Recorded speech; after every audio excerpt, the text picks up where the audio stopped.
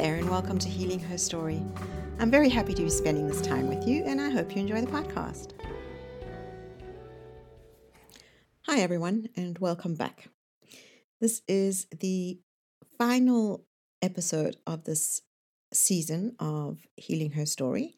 Today, we're going to be talking about suicide, which is not an easy thing to talk about and something that is still not openly discussed in any real sense.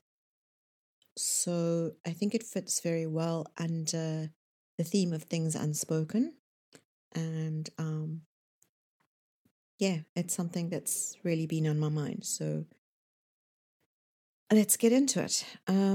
There's been a fair bit of peer-reviewed research around the correlation between suicide and child abuse.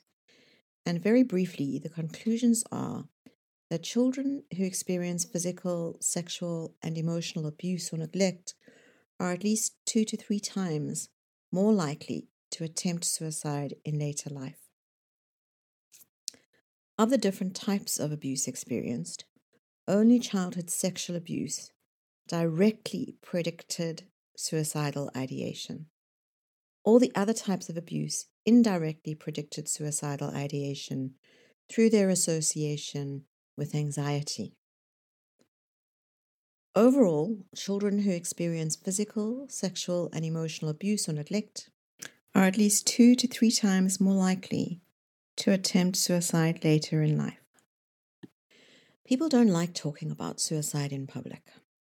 No, not even those who post on their feeds, "I'm here if you want to talk." In fact, these copy and paste posts really get my hackles up. Leave this on your profile for so many minutes or hours or whatever to show that you support. It does nothing. Most people who are seriously contemplating suicide are not able to reach out. Talk of suicide makes people uncomfortable or sanctimonious. They don't know what to say and they don't know how to respond. In the company of other people's pain and helplessness, people withdraw.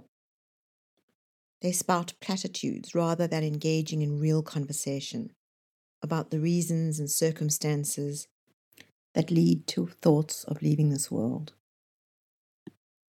Conversations around death by suicide need to be more than telling people, "I'm here. You have so much to live for. This will pass. Don't give up. You're not alone." Let's face it, when you are stuck in the hopelessness and the agony of having to take each next breath, when you're at that point of feeling that death is the easiest, most painless way out of the place that you find yourself in now, when you're at the point where you have spoken yourself out of all the reasons you have to stay attached to this world, those things that people say are empty.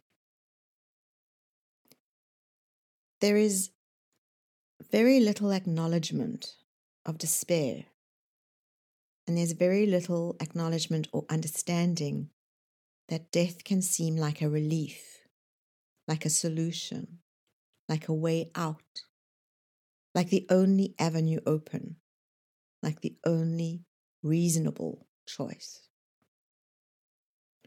Often, if we're in that space of suicidal ideation, we don't share our thoughts with others, or we talk about it in the abstract. It is widely believed and taught that connection is the antidote to despair. However, in order to feel connected, we need to feel heard and understood. And that includes being understood in our helplessness and hopelessness and pain. Part of being heard and understood means that we have to be able to say and to hear and to see the words, "I do not want to live anymore," without having somebody come back with a band-aid. "You're not alone, I'm here for you." How exactly does that work? What does being here for me mean? What is it that we really need in these moments? Do we even know ourselves? I have personally contemplated suicide pretty often, many, many times over the years, in fact. I've come very close to acting on those thoughts. But the thing that always pulled me back was the thought of what it would do to my children. I've also experienced people I love acting on those feelings. It's beyond devastating for those of us left behind. I lost one of my very closest friends to suicide several years ago, and it was crippling. But in that all-encompassing grief, I also understood the motivation. He was not outwardly depressed. He had everything going for him. His career was really taking off. He'd just bought a new home. We'd been discussing a business venture we were planning together. I'd seen him 2 days before, and everything had seemed the way it always was. When I got the word that he had died, I lost myself in the devastation of his absence from my life. A part of me shattered, never to be mended.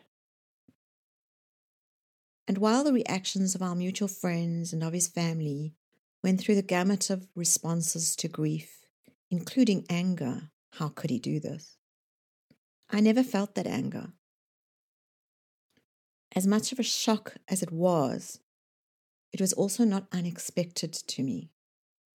And it wasn't ununderstandable to me.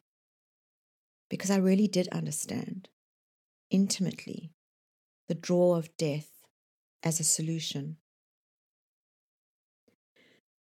This episode is not to offer answers, but to highlight that for some of us, death always lurks on the edges. Even when we're happy, even when we're dealing with life and coping. And this is another thing that is not spoken, not in any real sense, not with any authenticity or transparency. You're not alone. I'm here for you. Reach out. None of those words or sentiments really cut it. This first series of the podcast has been about things unspoken. And it feels right that suicide should be the final episode of this series. It remains the great unspoken.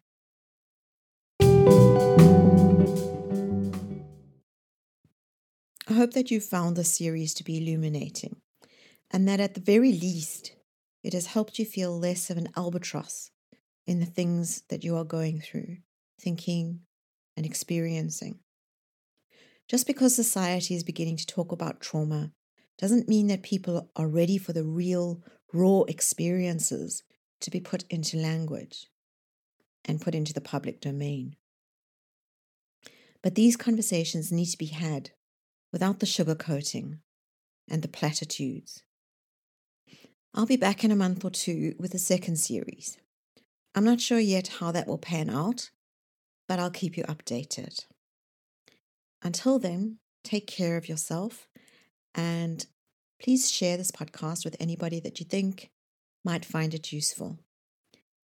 Thanks for your support and for listening over the last several weeks and months, and I really look forward to being back shortly.